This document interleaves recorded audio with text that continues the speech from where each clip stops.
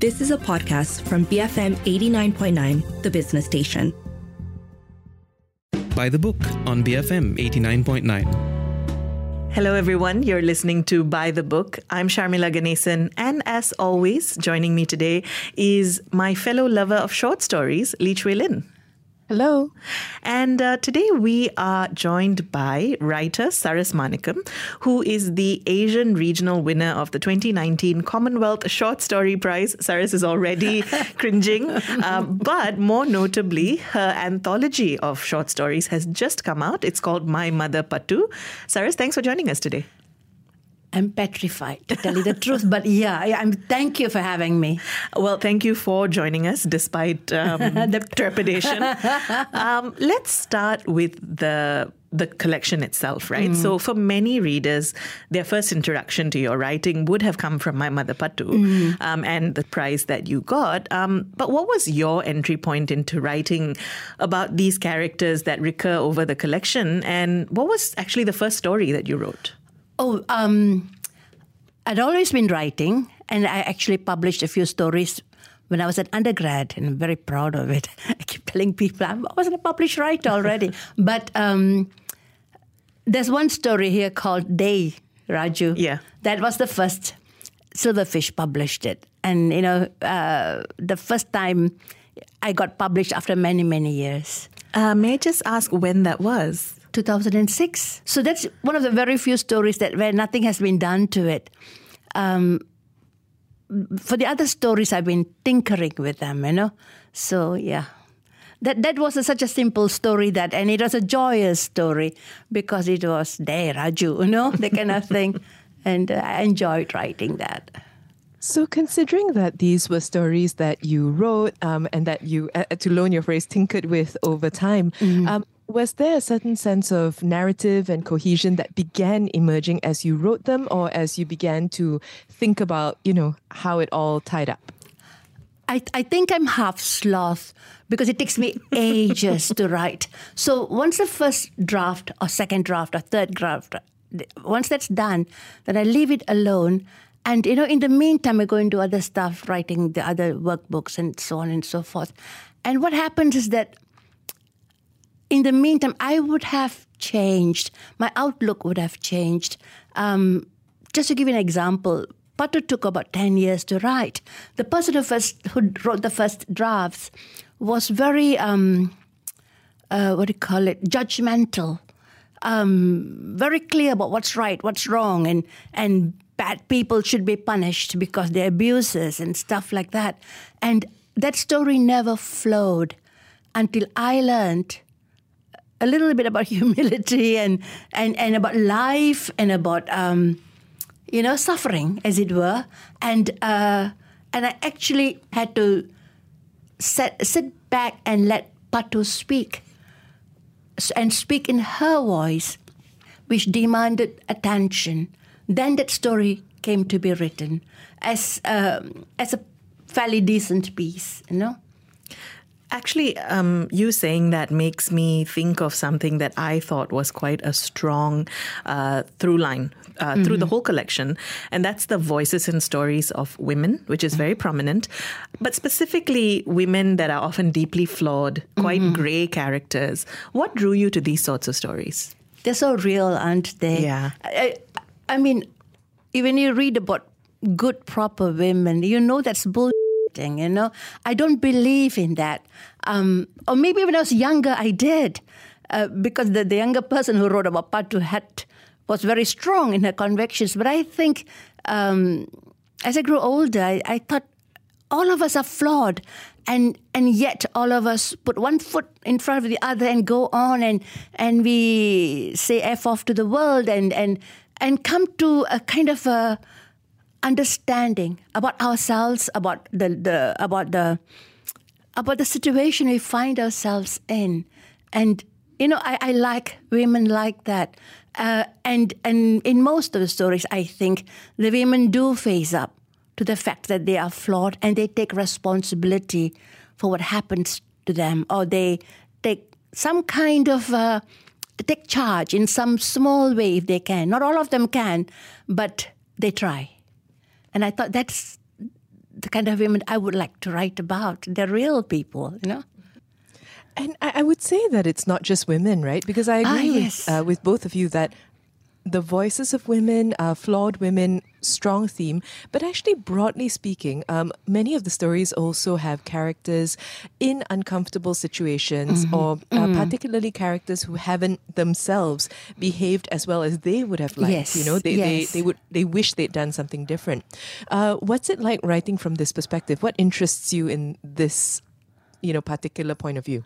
Oh, actually, it's you're right. When I say women, it's really not women; it's people, And because although a lot of my characters are women, one of my stories that I like particularly is Charan, because the father has to acknowledge there's always chosen comfort over and what is easy over what is necessary to be done, and had always made excuses. I think at the very end, he had to acknowledge that.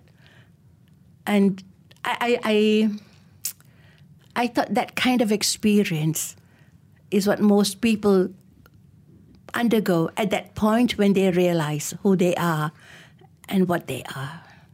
So I'm glad you brought up Charan, because there was something I kept wondering as I was reading your stories, which is, did you know how they were going to end? No. Because a lot of them to me felt a little bit, as I was reading, gosh, this is such a difficult story. How might it end? And I was wondering how that was for you. Did it only emerge as you were writing? Absolutely.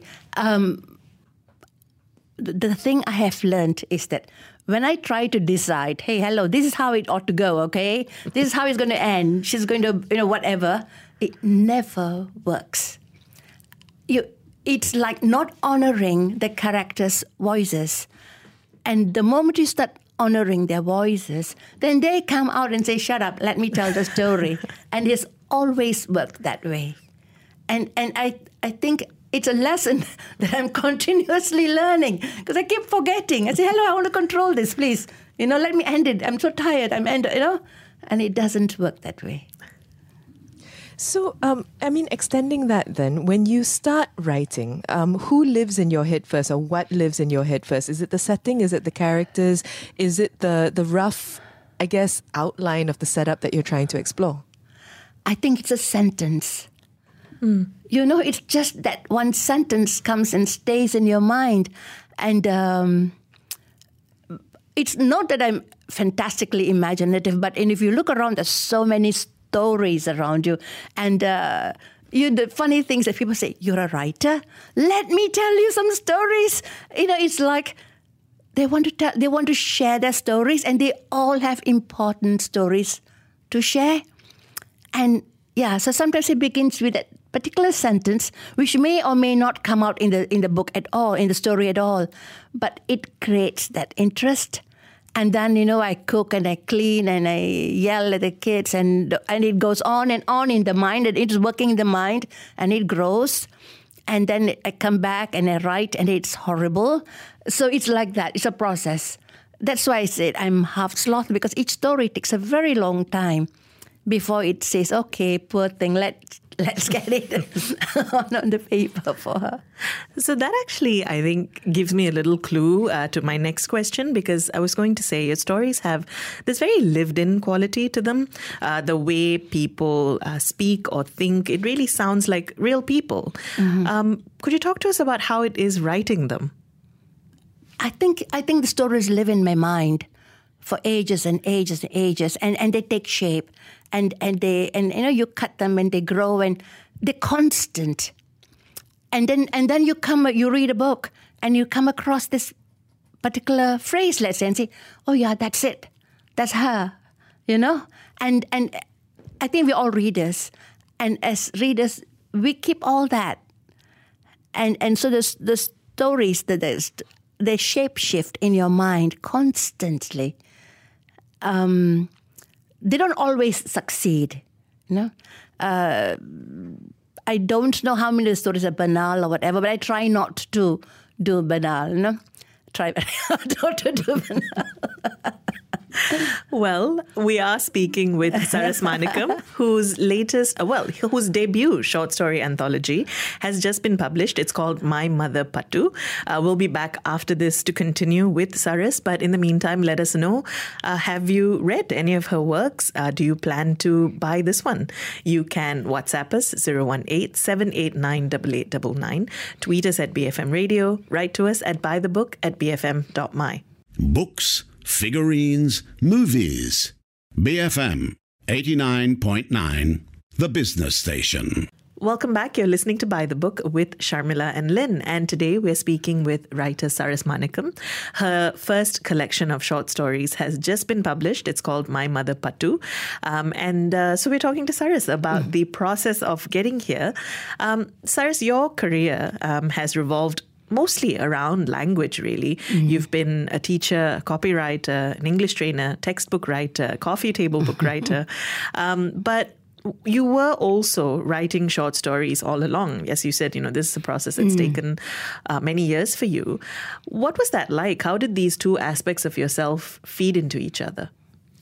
On hindsight, I think I should have stuck to one, because it took ages and ages to write fiction, because writing textbooks, workbooks, coffee table books, they have a different discipline to them. And the approach is different, the style's different. And when you do that, get so much into that, it's really very hard to switch off and go back here.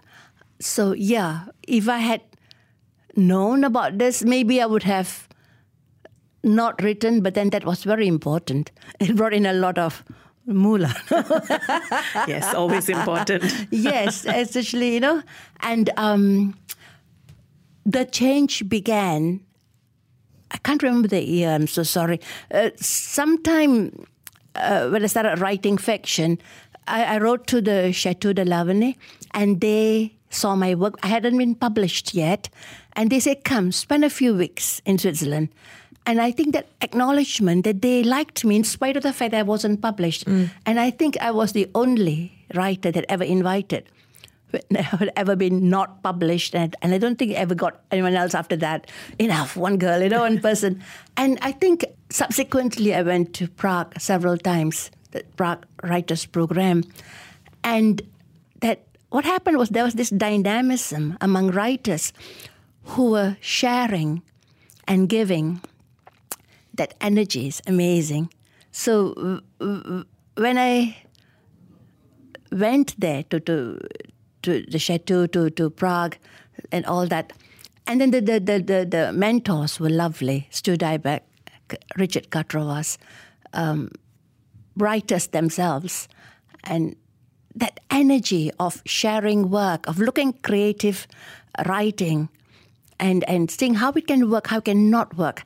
I think it blew my mind, and I think shaped my writing process a great deal. Having said that, Sharon was one who first, Sharon Baca initiated, she set up the base groundwork, and she was very important. But after that, these people came in and they said, look, let's talk about as serious writers. And that's what happened. I became a serious writer. I wanted to bring it back to the stories for a bit, because many of them have people of different races intersecting, sometimes quite intimately, and dealing with their own biases and backgrounds. And I think this is something that we've talked about on the show. Sometimes in Malaysian writing, that can veer towards caricature. We've seen it in other works. So how did you consider this in approaching writing about these characters and their experiences? I don't know. I have to ask you, did you ever feel there was any caricature? I tried very hard not to, because that itself is reflective of your own bigotry. You're so conscious of that, I tried not to. Having said that, there were instances like in Princess of Lumut, where the guy plays badminton, and then the spectators say, Bale India, which is really a mob kind of statement. And yeah, that happened. That happens quite frequently when people get together. That was the only time I tried very hard not to fall into that trap of making racial generalizations. It's And even if it did happen, in the last story, call it by its name, where the narrator had to talk about, this happened, this name calling happened. You know what? Tomorrow she'll still be a good woman, and the day after, and the day after, even though this thing has broken us, broken our friendship. I had to do that because there is this humane aspect that not all people are caricatures, even when they hate or even when they cast slurs. We are all caught in this bind, and I think as a writer, I shouldn't play into it, or I don't want to play into it. I want to call it out, which is very important. But at the same time, I need to step back and say, but. So one thing I realize is that reading these stories, it can often be a little difficult to situate them. Some of them have a clear time marker, but some feel like they could be set both in the 60s as well as in the 2000s, everything in between, really. Yeah. How did you think about time and the time in which that you were situating these characters and stories? No, the way they were arranged in the book, it's like from the 60s to modern day. Yeah. Right. But that was the only thing that I did. Having said that, the last few stories, 6-7 stories, they were the later ones. And I had deliberately moved away from a family background situation to talking about friendships, relationships, identity, gender, race, because that's what we deal with in Malaysia. And I thought, I can't call myself a serious writer if I pretend that this does not exist, So if I extend that further, then we do often ask writers of short story collections and anthologies how they think about the order of the stories. And, you just explained the point about the chronology or the timeline. Could you talk to us about the order overall and how you thought about it? No, it was just a chronological thing, The first story starts in the 1960s, and that was that. I couldn't do it any other way. Like, I couldn't have the first story at the end. It just didn't work. Speaking of which, though, and I remember asking Lynn this because I read the whole collection and then some time went by.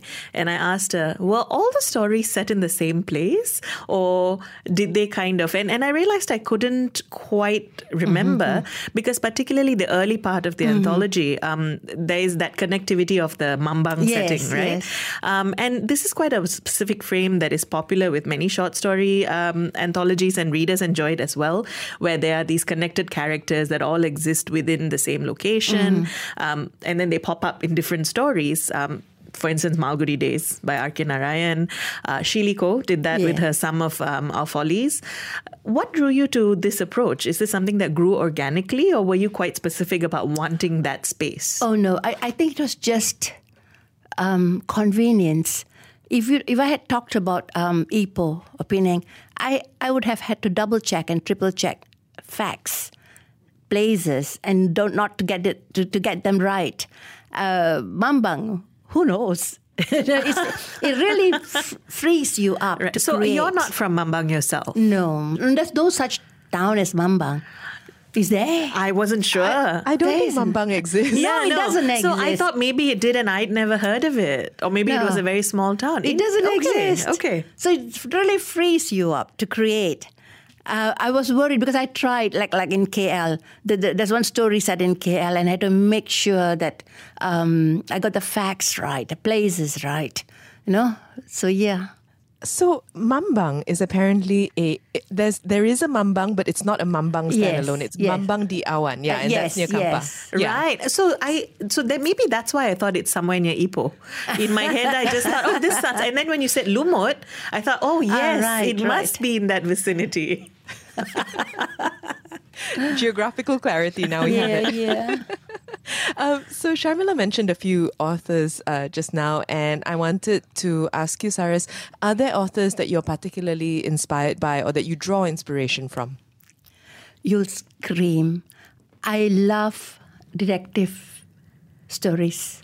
Oh, I love interesting. British detective stories. And Louise Penny, she's not British, she's Canadian. Okay, she's one of my favorite writers. The reason I read women writers, Dorothy Sayers, and all that is that, oh my God, so much of emotion goes into it. Not just intellectual application of whatever, but the emotion. They're so authentically real. And, Dorothy Sayers is dead and gone, but I really love her work. The one who's still around is Louise Penny, because her Inspector Manickam series, it has got so much of soul. It's still a bad word to use, soul, but it means that there is heart, there is compassion, there's humanity. And I think instinctively I go for that because it makes people real, more faceted. And it's not like bam, bam, they kill you, and it's not that. This is what makes a person do what they do, and what happens when they do it. Is there some kind of self-realization? And I like to think that I have taken that on board my stories because otherwise they're just people, they're just flat characters on the page. And I thought I got to respect these chaps a bit more, these women. Well, no, certainly I think there is a sense of mystery at the heart of many of your stories. So I can see that thread quite strongly. I just wanted to close off by asking, this was your first collection. What's next for you? I should say a novel. I should say a novel. Everybody says, write a novel. But I don't think I'm a novelist. I think I'm a short story writer. And but you can't say, maybe in another 10 years I'll come out with the next collection of either short stories or a novel. But yes, but the thing is, I'm writing. I can't not write. So it takes a long time, but the stories are there in the head and everywhere you go. They form and they move and they shape shift, but they're there. And when I'm actually listening to them, I think I'll start, The thing is, you don't really listen to your characters because you're so, get on with it. I know what I was going to end. And that's always the problem with being a writer. Saras, thanks for speaking with us today. Thank you. Just lovely speaking to both of you. We've been speaking with Saras Manickam, who is the writer of My Mother Pattu. She's also the Asian regional winner of the 2019 Commonwealth Short Story Prize. My Mother Pattu has just come out. Let us know, are you planning to read it? Have you read any of Saras' short stories? You can WhatsApp us 018-789-8899. Tweet us at BFM Radio. Write to us at buythebook@bfm.my.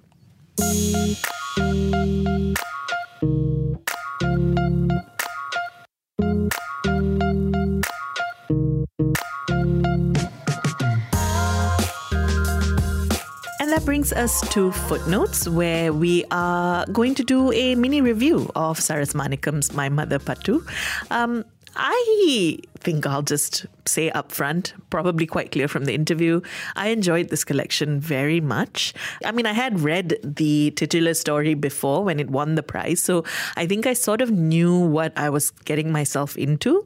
But even beyond the Pattu story, I just loved how so many of these characters are so deeply fascinating and human in so many ways that I very much enjoyed going on these journeys with them, even when they were difficult and fraught.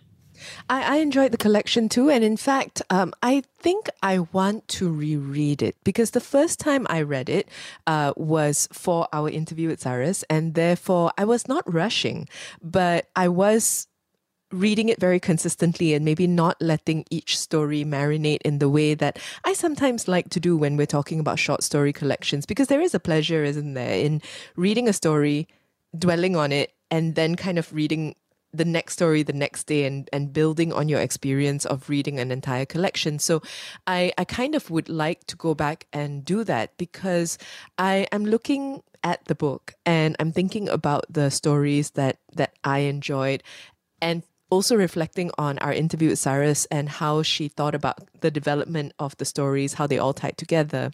And I don't necessarily want to talk about the things that we touched on in the course of our interview in too much detail, because I'm now thinking, isn't there such a strong theme of memory and how we remember each other, and how that informs the way we think about the people who've affected our lives, how we think more deeply about why our lives have turned out the way they have based on our memories of those people and those actions. And that actually is a realization or thought that I didn't have while reading the book, that I now want to go back and kind of re-dive into. I hadn't actually consciously thought of it until you just mentioned it. But you're right. But it's true, right? Yeah. Not just memory as people literally recalling things that happened in the past, but even how you are so inherently shaped by the things that have happened to you, and how the things you do in the present inevitably are a callback to things that you remember, or the way you remember things happening to you. You're right. Because there are a few stories that involve people losing their memories and being unable to hold on to both the present and the past. And that's an interesting thing to have in the middle of a collection of stories that really deal with those themes in all the stories generally. Well, actually, I would extend that, because it's not just personal memory, but it's also cultural memory, right? Yeah. There's a very strong sense of... the Indianness is not something that is overt, although many of the characters are Indian. But there is a strong sense of cultural memory and how that shapes individuals and families. And I was going to say that one of the things I enjoyed tremendously is how so many of these characters were in some ways trapped, right? Whether trapped by their community or trapped by their family or trapped by decisions that they didn't necessarily make. And in a way, in an odd way, that ties in with that idea of memory as well, because you can also be trapped by memories. So all of which to say, I think that it's a very rewarding collection of short stories, and one that you can read in any number of ways. You can kind of dip in and out. You can also explore the Mambang series before moving on to modern day. I also thought that I was very interested to hear Saras say that for her it begins with the sentence, because you and I talked a lot about the characters. All of our questions began with, okay, so the characters are like this. And I think that speaks to a sense of how evocative the stories are, because they really feel lived in, they really feel real. And that is supported by very evocative mood-setting descriptions. You really feel like you're in these spaces, like you're in an apartment, like you're in a house as your parents are arguing about your future, or talking about what happens next. And I really like that about them, because I think that short stories need to do that even more than novels, right? Right at the start, you need to know where you are. Well, that, and also I loved how in so many of the stories, for instance, in My Mother Pattu, there are scenes that Pattu, the mother, is described, and you can immediately not just see her, but you can see the way she might move around a space. You can see the way she might speak to someone, the look on her face. There is another story, I cannot recall the title, but it's about a man whose mother is losing her memory, or has, progressively lost her sense of self and her memory, and it goes back and forth from past to present, yeah. And the way she is described and the way their past is described, flashes of her sitting in the stands while he's playing badminton, for instance, you immediately get flashes of these pictures in your head. But that's not to say that Saras is necessarily an utterly descriptive writer. I think she's just very good at giving you just enough detail that you know what these things look like. Woman in the Mirror. Yes, that's the one. Is what you're referring to. Yeah.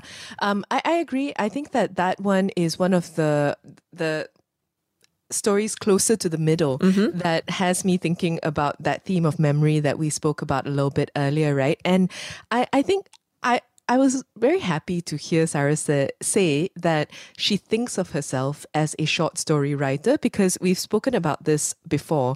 I love short stories. I love writers who are determined to be short story writers, because as a reader, I appreciate reading short stories so much. I think that they are their own art form. I think that they take a specific skill set in writing to do well. And so I'm excited to hear that somebody who has clearly come out with a collection that we both enjoyed is interested in continuing that sort of writing journey. I will say, and I don't even think this is necessarily a criticism, more like an observation, I think, because the first third feels so cohesive in the sense that it's about characters that pop up again and again, to the point where I actually wondered for a significant part of the book, perhaps all of them were related to each other in some way. But as the book progresses, you realize not necessarily, even though the mood and the tone of the stories are the same. I did think that as we got closer to present day, there was a change or shift in terms of tone, in terms of even some stories started sounding a lot more like memoir or personal essay even. Some sounded like commentary. They all were still squarely stories. But I'm not sure whether that's something that would work for everyone. If you prefer a very cohesive collection of short stories, it's possible that about maybe 3/4 of the way through, you might start wondering why there's a sudden shift. So, I like that. I'm not saying I didn't like it. I'm just saying that if you don't see it coming, there's a moment where you need to calibrate, I think. Yeah, I get that. And that moment is when you leave Mambang. Yes. Yeah. But I think that I like it a lot because I guess I'm looking at it in a more big picture from a more big picture perspective when it comes to Malaysian writing. And I think that we have a propensity to either get stuck in one of two tropes. Either we're writing about a post-colonial or colonial or wartime Malaya, so to speak, or we are exploring the troubles of current Malaysia. And I think that the very personal lens through which these stories are told allows Saras to do both. And that means that you do get that variety and you don't feel like you're just being stuck in here we are in 1945, the Japanese have just left. So it's nice to be able to have a deeper, more detailed lens through which to look at not Malaysia, but people's personal experiences of living in the country. We've been talking about Saras Manickam's My Mother Pattu. It's a collection of short stories, Saras's first publication. And, first publication of a book, really. Let us know, have you read it? Are you planning to? You can WhatsApp us, 018-789-8899. Tweet us at BFM Radio. Write to us at buythebook@bfm.my.